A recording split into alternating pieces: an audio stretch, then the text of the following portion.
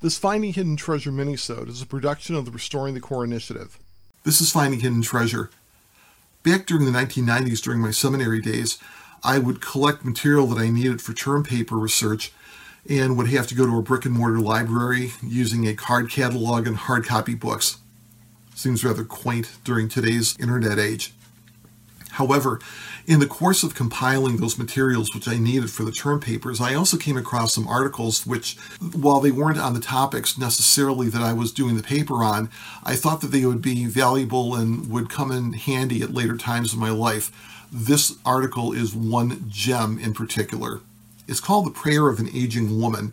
The source is anonymous. It's thought that a 17th century nun may have been the author, although in fact nobody quite knows who wrote this.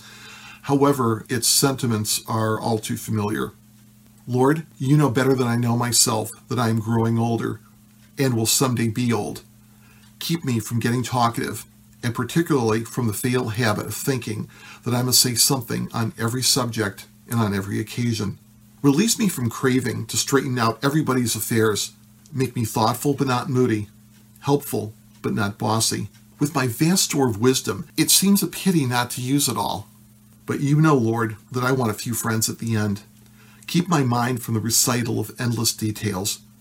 Give me wings to come to the point. I ask for grace enough to listen to the tales of others' pains, but seal my lips on my own aches and pains. They are increasing, and my love of rehearsing them is becoming sweeter as the years go by. Help me to endure them with patience. I dare not ask for improved memory, but for a growing humility and a lessening cocksureness when my memory seems to clash with the memories of others. Teach me the glorious lesson that occasionally it is possible that I may be mistaken. Keep me reasonably sweet. I do not want to be a saint. Some of them are so hard to live with. But a sour old woman, or man, is one of the crowning works of the devil.